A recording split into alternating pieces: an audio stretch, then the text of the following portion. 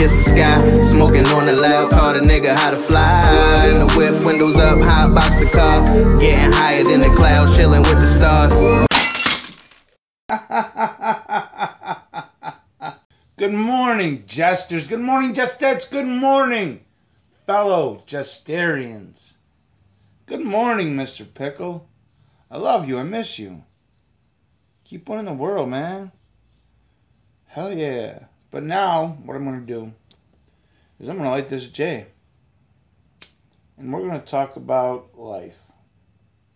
We're going to discuss fucking... We're going to discuss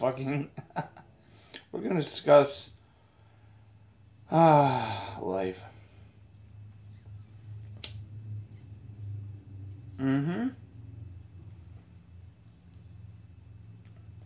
Okay. So life. When does life begin, huh?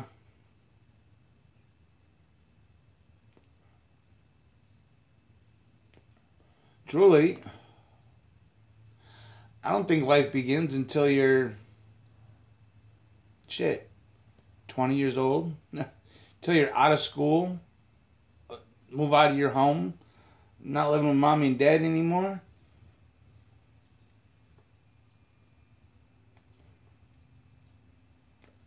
That's when your life starts, I feel.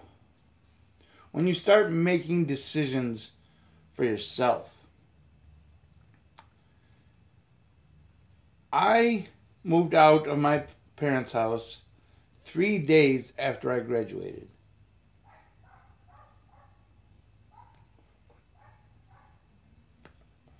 I moved in with some high school friends. It was...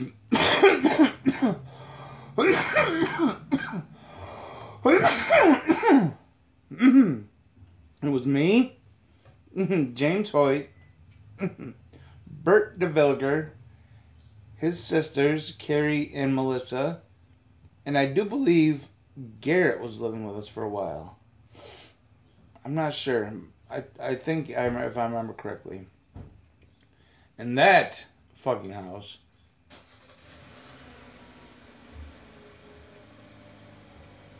that was a party house, man. I did so many fucking drugs. I drank so much fucking alcohol. Oh, I was a dumbass little kid. Well, no, I was having fun. I wasn't hurting anybody. We were working at Fairbanks Farms, packing the meat. We were meat packers, goddammit. We'd get fucking high as shit, go to work. We fucking drop asses, go to work. You see, we were working in a fucking giant refrigerator. You know, it was like 36 degrees. That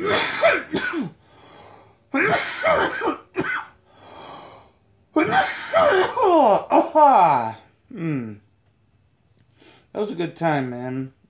I started off at one end putting packages of meat in boxes, and then worked my way up the line to run the portioner. I ran a portioner. I would take one of these huge ass fucking, it wasn't huge, it was probably a 3x3 cart full of ground beef.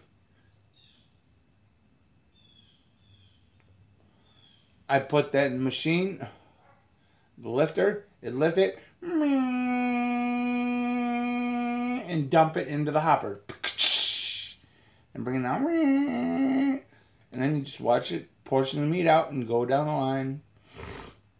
And through the, where they put it in the package and wrap it and put stickers on it and put it in the boxes. Then there are other days that I ran the patty machines. Where they'd make the patties and then flop them down on a belt that was probably about, a foot and a half long, and you had to scoop them off the belt, put them in the packages, two stacks at a time, and then put the package on the conveyor belt, go down the other line, You know how that shit goes. Fuck yeah and fuck yeah. Memories, man. was the first year after I graduated high school, before I even got married. Before I made the big mistake. Well, the biggest mistake, I think, was asking her to marry me.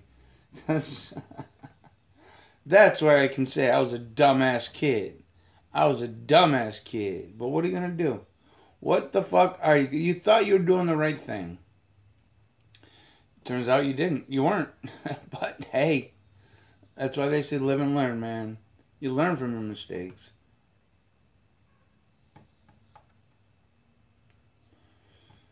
You watch out for signs.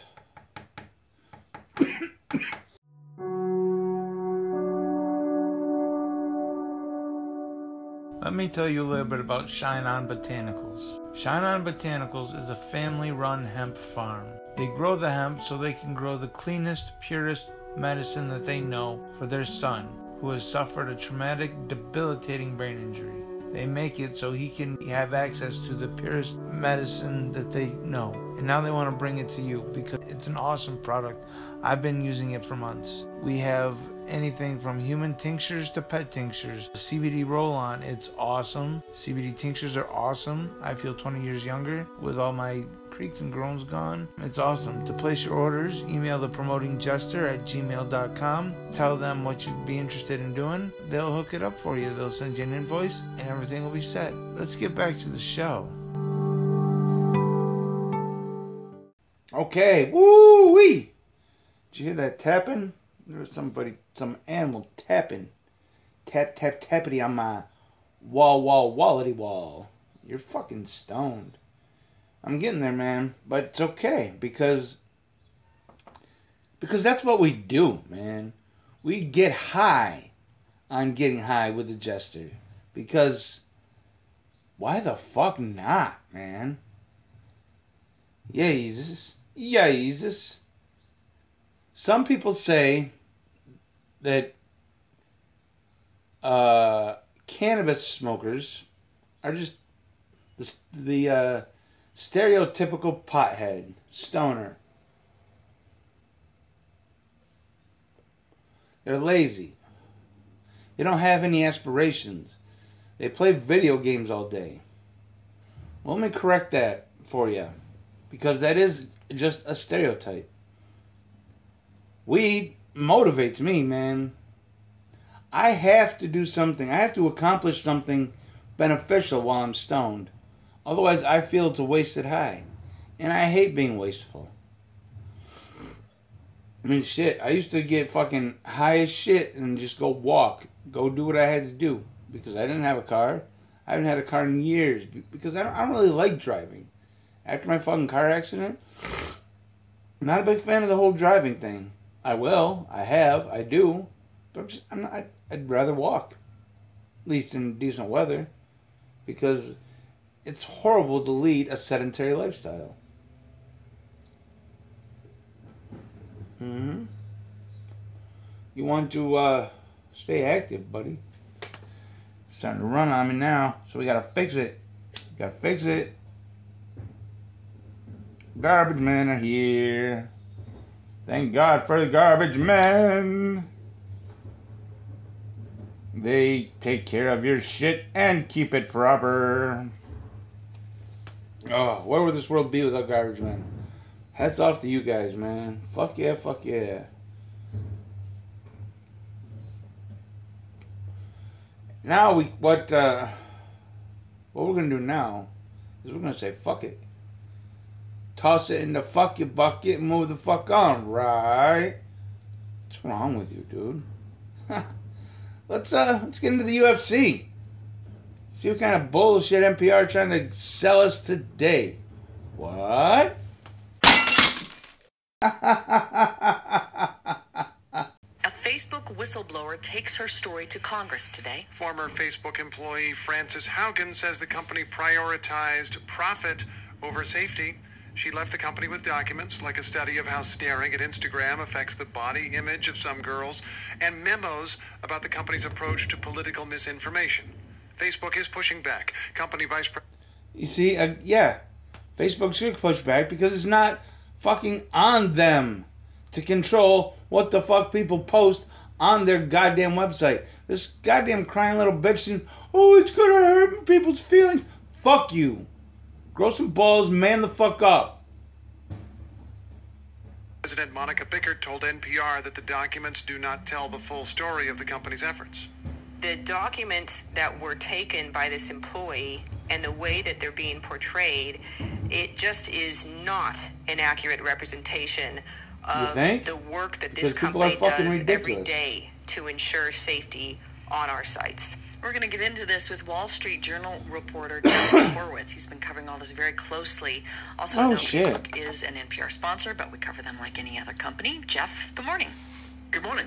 All right, so this hearing that Haugen is testifying at today is called Protecting Kids Online. So this is the focus. What did the internal documents show about how teens are using Facebook and Instagram? So there were quite a few of those documents, and what those documents showed is that Facebook's own internal research was very clear that Instagram was potentially disastrously bad for the mental health of vulnerable teenage users, in particular teenage girls. And so on body image in particular. How do I put this? Something is always going to be dangerous for somebody. You can't fucking nerf the world. People have to learn how to overcome their fucking problems, man. You gotta stop being so goddamn self-centered and start just living your goddamn life. And who the fuck cares what anybody else is doing, or what they look like, or what they think, or what they say? Who the fuck cares? You gotta fucking teach that to your goddamn kids. Parenting. For girls, the company found that its own product was actually worse than other social media. It was tended to send people in a very bad direction. And this was from the company itself, came to this conclusion, and then what they do with that research? Well, they didn't do much with it publicly. They said that their product had only small effects, and the research was very unclear, even though internally they kind of sang a very different tune. And they tried to hide likes. That was something that this was a good faith effort to try to reduce the social pressure people felt. Explain that just with one more beat, Jeff. Hide the likes. Yeah, exactly. So on Instagram, users post photos of themselves with text, and you can kind of measure popularity by how many likes each post gets. And so the idea is that the hope was, at least, that if they took away some signifier of popularity, that perhaps that would de-stress the whole experience. Mm-hmm. It didn't work. Mm-hmm. And so I think the place where the company has found itself in is that it actually doesn't have any solutions other than... You see, number one, it's not fucking on Instagram or Facebook to control what the fuck happens on the site. Now, they can, yeah, great if they're doing something, fucking awesome, but it's not necessary. It's not. They aren't obligated to do it. You think, or are they? No, they aren't, because it's on the fucking people to make the goddamn decisions for themselves. You can't look to be saved. You have to save your goddamn self. That's what this all fucking boils down to. You're looking for a goddamn savior. You want the government to save you. You want Facebook to save you. You want Instagram to save you. To fix your goddamn... No! They aren't going to fix your goddamn... You got to fix your own goddamn problems. Significantly restricting some core features of the product. And obviously it doesn't like that prospect much at all. How else is the company defending itself from allegations of exacerbating social divisions, like using these algorithms that exploit and make worse these divides in our culture? Well, you see, it's not the algorithm's fault. It's not the algorithm's fault. It's the people's fault. Algorithms go on data. They don't go on feelings. They don't go on emotions. They go on data. So it's the fucking people that are the fucking problem. Fucking teach the goddamn people to fucking be good fucking people, and we won't have these goddamn problems. Learn to fucking parent. Teach your fucking kids to be good fucking people. Isn't directly denying the mechanics that we've described in the journal and that Ms. Haugen is describing in her testimony. I think, the interesting thing about that quote you read at the beginning is that, from Monica Bickert, is that it says it misrepresents the work that they're doing, not necessarily that it misrepresents the findings of Facebook's own research.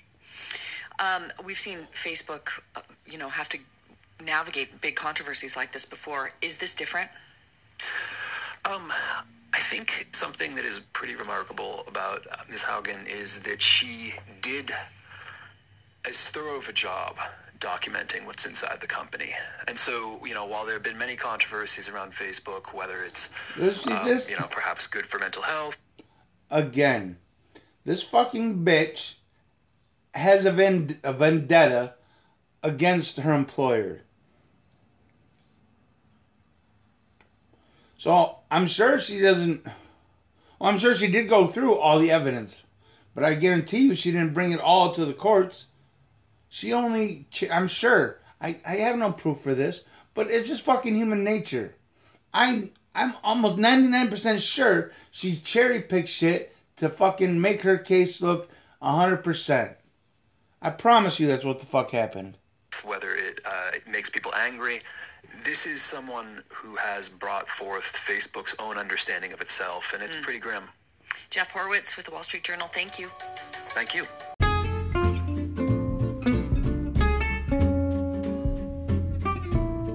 Oh, let me tell you about tothecloudvaporstore.com.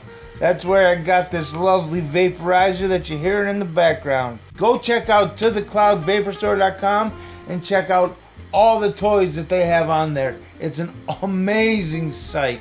And at checkout, use code JESTER to save 15% on your order. Now, let's get back to the show. All right, we're now going to dive a little deeper into another trove of leaked documents. This time, though, we're talking about financial records called the Pandora Papers. The nearly 12 million documents were reviewed by multiple news organizations. They showed how the rich and powerful hide their wealth in tax shelters and offshore accounts. And for the global elites of some countries, the offshore tax haven is the United States. More than a dozen U.S. states are hospitable to them, including South Dakota. Which is where we find reporter Lee Strubinger. He is South Dakota Public Broadcasting's politics and public policy reporter in Rapid City. Thanks for being here, Lee. Yeah, you bet. All right, so in the movies, the bad guys are always hiding their money in secret bank accounts in Switzerland or places like the Cayman Islands. Now we can add South Dakota to this list. Tell us more. Yeah, so I guess the important thing to emphasize is that this is something that's been going on here for quite some time. There were major steps taken in both the 80s and 90s that established the state as a place that's very friendly to banking and the trust industry, which has really only grown since then. Of course, South Dakota became one of the states to remove the rule against activities, which means here people in the states can go control their assets long. A fucking state government that's run by the goddamn banks. Governor Bill Janko established a task force to make trust law more favorable. The system is run by the fucking banks. Go fuck yourself. That task force still meets to this day and is made up of members from the trust industry, including estate lawyers and bankers, etc. So this task force is still operating today. What kind of say do state lawmakers have in it? Yeah, so every year the state legislature votes on a kind of maintenance bill. It's really focused to make sure that South Dakota is a state that's favorable for wealthy people to keep their money in. However, these bills are long and complex and often involve amending current state law, which is also complex to understand. Because South Dakota has essentially a part-time citizen legislature, it relies on experts like those in the Trust Fund Task Force to help them with these complex topics. I know nothing about goddamn trust funds. Of the committee, when these bills come up, say they don't entirely understand what they're voting on. Here's Sioux Falls State Representative Republican Doug Barthel earlier this year. Well, I wish I understood all of this like a lot of our experts do, but I don't. But this is the fourth year in a row that I've dealt with this, and I was told on year one by former representative. So, you see what the fuck's going on? A goddamn representative of the goddamn state doesn't know what the fuck is going on, but the experts know. Who the fuck are the experts? The people who work for the banks? The people who are fucking getting over on everybody else? They're giving these fucking politicians money for fucking... See, it's corruption, man. It's fucking corruption. Fucking, it's...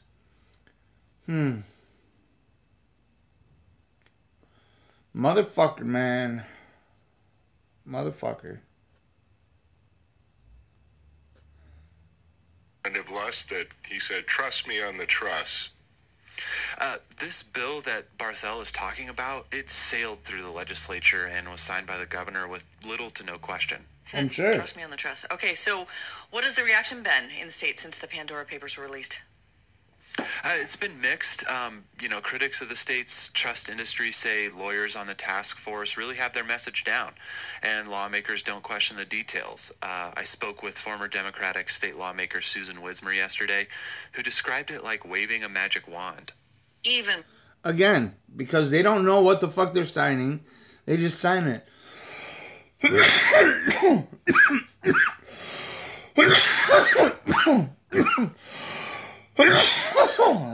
God damn.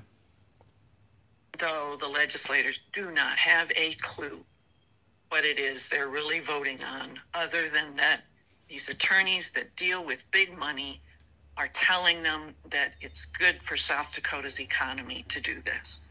And like Wismer says, lawmakers see this as an issue about the economy.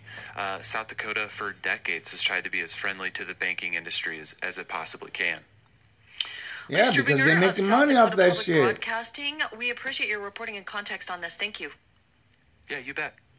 All right, how complicit were some of the nation's biggest pharmacy chains in the opioid crisis? That's a question before Oh, federal court in Jesus Cleveland Christ. this week. 2 Ohio counties accuse CVS, Giant Eagle, Walgreens, and Walmart of selling pain pills recklessly.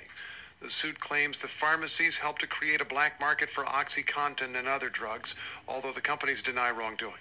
We're joined now by our addiction correspondent, Brian Mann, who is in Cleveland. Just a note here as well, Walgreens and the Walton Family Foundation, created by the founders of Walmart, are also NPR financial supporters. Brian, thanks for being here. Good morning, Rachel.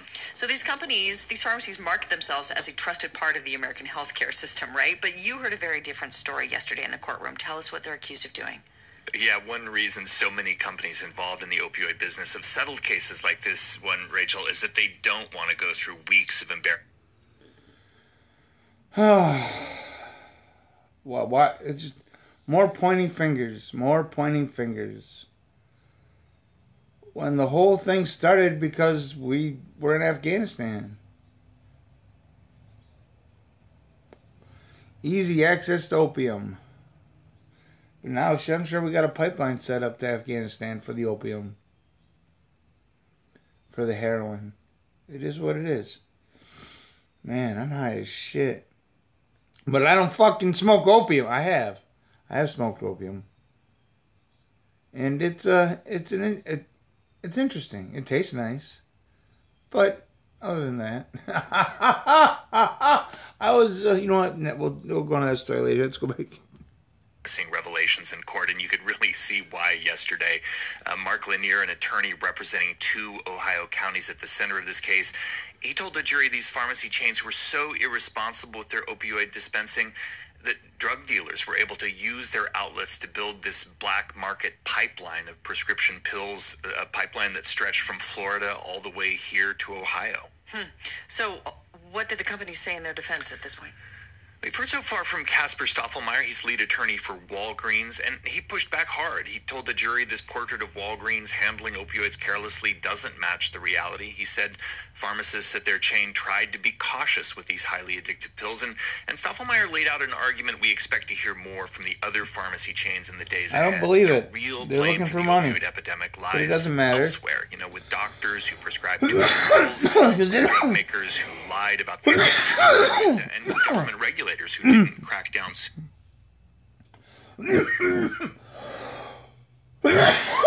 Because fucking, I just realized what the pharmacy can't. They aren't just selling fucking pills. The pharmacy gives the pills that the fucking doctor prescribes, man. What the fuck are you talking about? This makes zero fucking sense. Have you ever walked into a pharmacy and be like, hey, give me some pills? We need doctor's prescription. No, you don't. Okay, how many you want? That doesn't fucking happen. Unless the people are already crooked. And then that's not on Walgreens, man. Or maybe it is some of them. Who knows? Who the fuck knows what really is going on, man?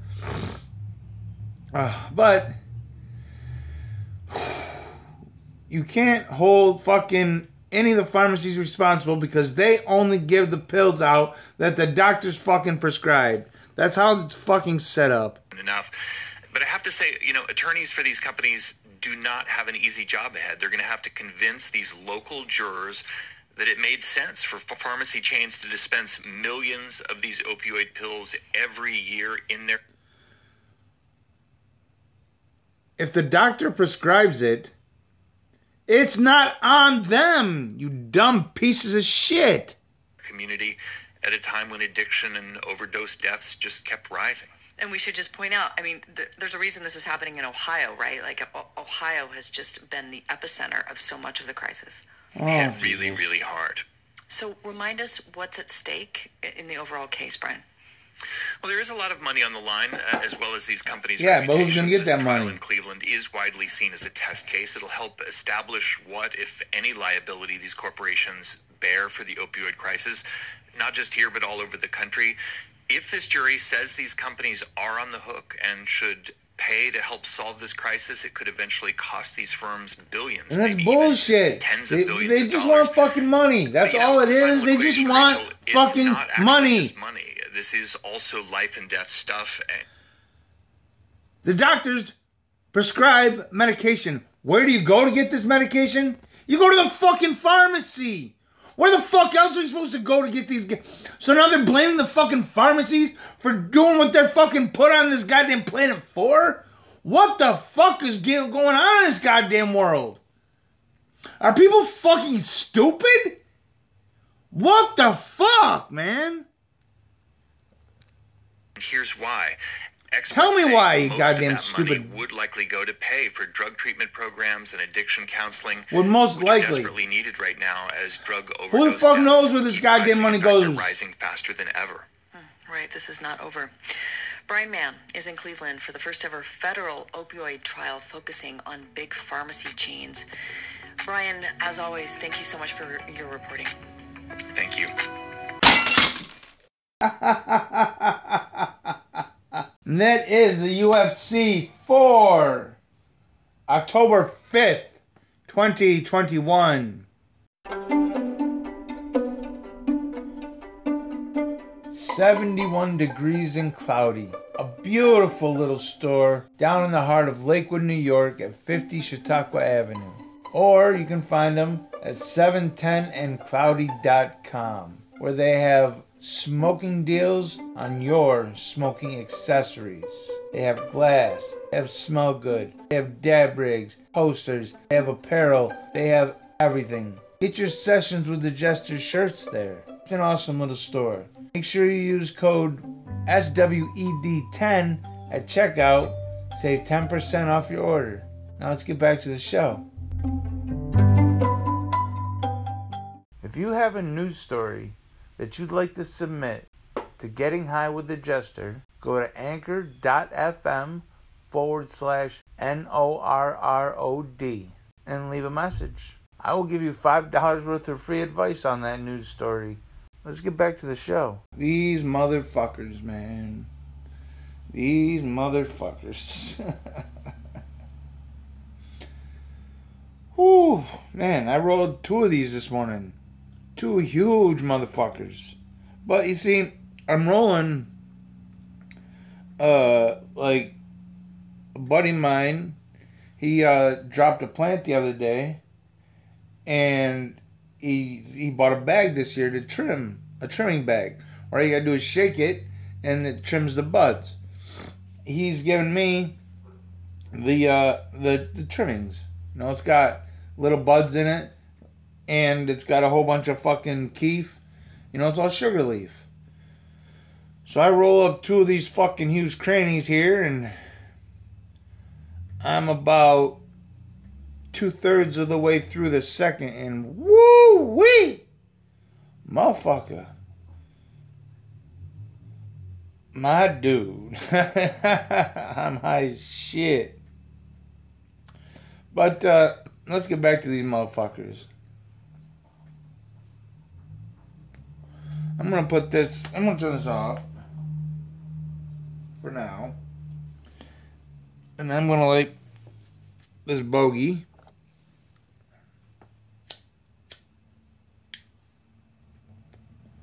And then these motherfuckers right here. Let me tell you. First story, Facebook, and how Facebook is a monster. Instagram is a monster because it might influence how little girls think.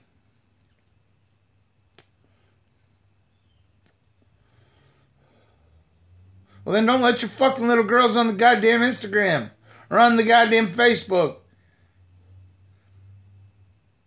You know what? I watched this show on the Discovery Channel. Bush people, or what, the Alaskan Bush people, or whatever, the Browns.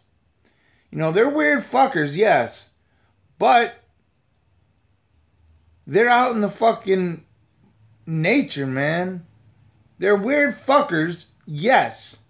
But they're good fucking people. They're honest fucking hard-working fucking people, man.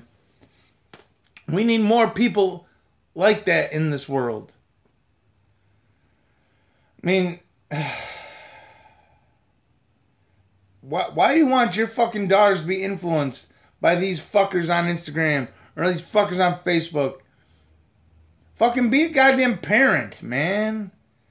Jeez, what? Okay. Why? And now I'm an asshole because I'm trying to tell you. Who the fuck am I to tell you what the fuck to do? Fuck me. Dude, live your fucking life, man. Do whatever the fuck. But I'm trying to come up with goddamn solutions to make this world a better fucking place. And if you're raising all these goddamn kids up to be disrespectful little cunts to to everybody, then what the fuck is this world gonna come to, man? What the fuck is this world gonna come to? More division of the classes, man. Because the wealthy, they teach or somehow, they might not teach them, but they have people teach them ways to act. Poor people don't teach it. They just let them run free. Like fucking wild, feral animals. They let Facebook and Instagram watch them raise their kids. That's the fucking problem right there. Now, moving on. The second story was the Pandora Papers. In North Dakota is a tax haven for the wealthy.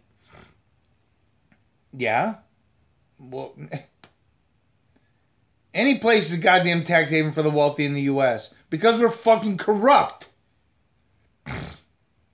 If you have money, you can do whatever the fuck you want in this goddamn country. Because this country's goddamn corrupt. Next. Oh my God. Yes, the final story was... Wow. What the fuck is this world coming to, man? Now, the fucking... Whoever the fuck is going after all these goddamn... Whoever's doing it, the opioid crisis, they're going after the fucking pharmacies now. Because they were dispensing the pills. They couldn't dispense the pills if the doctor didn't order the pills. So how the fuck are you going to tell somebody who comes in with a goddamn prescription, no, I'm not going to give you your goddamn pills? How the fuck is that going to work? You motherfucking idiots. What the fuck is this world even fucking thinking? It's like you're going to fucking sue the gas station. A kid goes, buys gas, uses that gas to light a house on fire. You're going to fucking sue the goddamn gas station? I mean, it's the same goddamn thing. Oh my God. I mean, what the fuck? I mean, is everybody an idiot in this fucking world?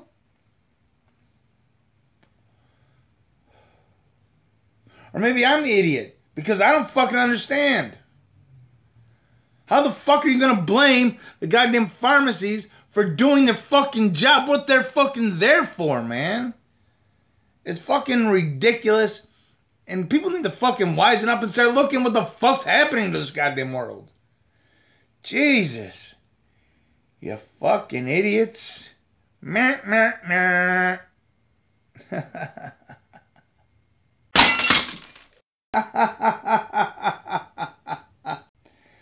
But what we can do now is we can check in with Mr. Ben. Let's see what space weather is going to be for October 5th, 2021. Good morning, Mr. Ben. Good morning, folks. Today we've got space weather, eye candy, a climate goof with a PhD, and a double dose of catastrophism at the end. 2 key processes from the ongoing disaster confirmed. But we begin at spaceweathernews.com, and we find the last 24 hours on our star were mostly quiet. Minor coronal motions as filaments get situated and jock with the active regions for breathing room in the corona. We've had no significant flares, and the solar wind is dropping back to very calm range this morning, along with geomagnetism. We expect that to end over the coming days, as the northern coronal hole is not going to miss our planet with its solar wind, as well as a chance for minor stream catches from smaller openings in the next 3 days. Meanwhile, the active region crossing the north is decayed, as you see top right. South is pretty blank, and incoming up top, we find a large, lonely umbra. While it's by itself at the moment, its trailing surface magnetism wants to produce. We'll have eyes on that one today as well.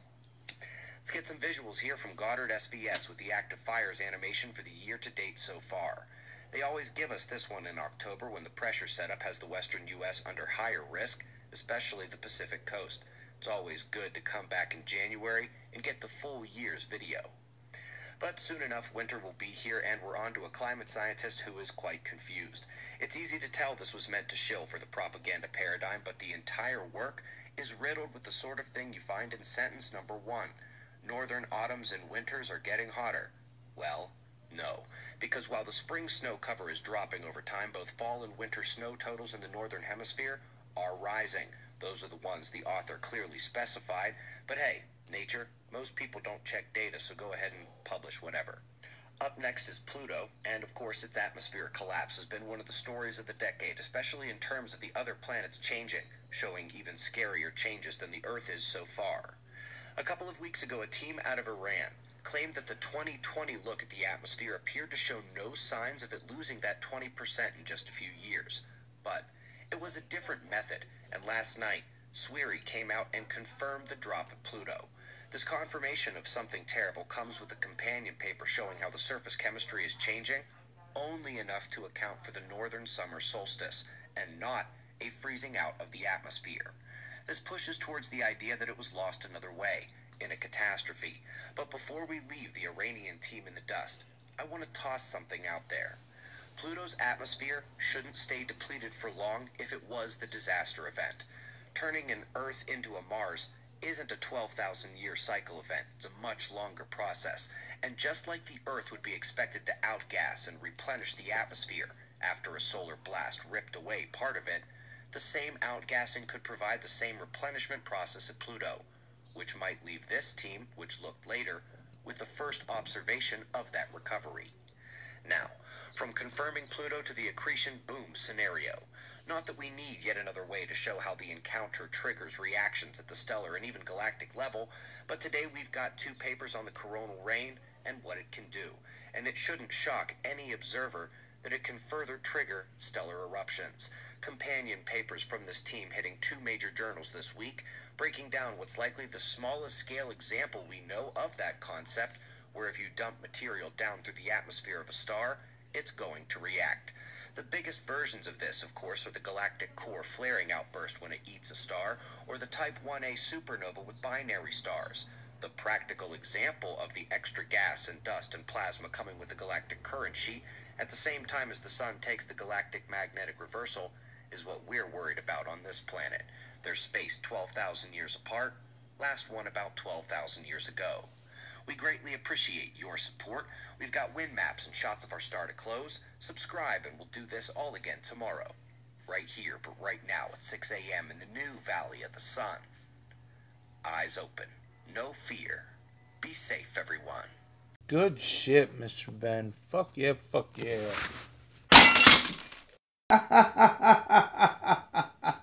Remember to subscribe to Suspicious Observers on YouTube, get full impact of his videos, and get up to date on the 12,000 year disaster cycle. Absolutely. Shout out to the Good News Network. For the quote of the day. Blissipline is a commitment to experiencing a little or a lot of bliss every day. The practice of expanding one's capacity for bliss and being open to receive it in any moment. Rana Satori Stewart. Blissipline. Have blissipline. Expect to experience bliss at least once a day. Don't spend your day being miserable. Be happy. Be blissful. Practice blissipline. Fuck yeah.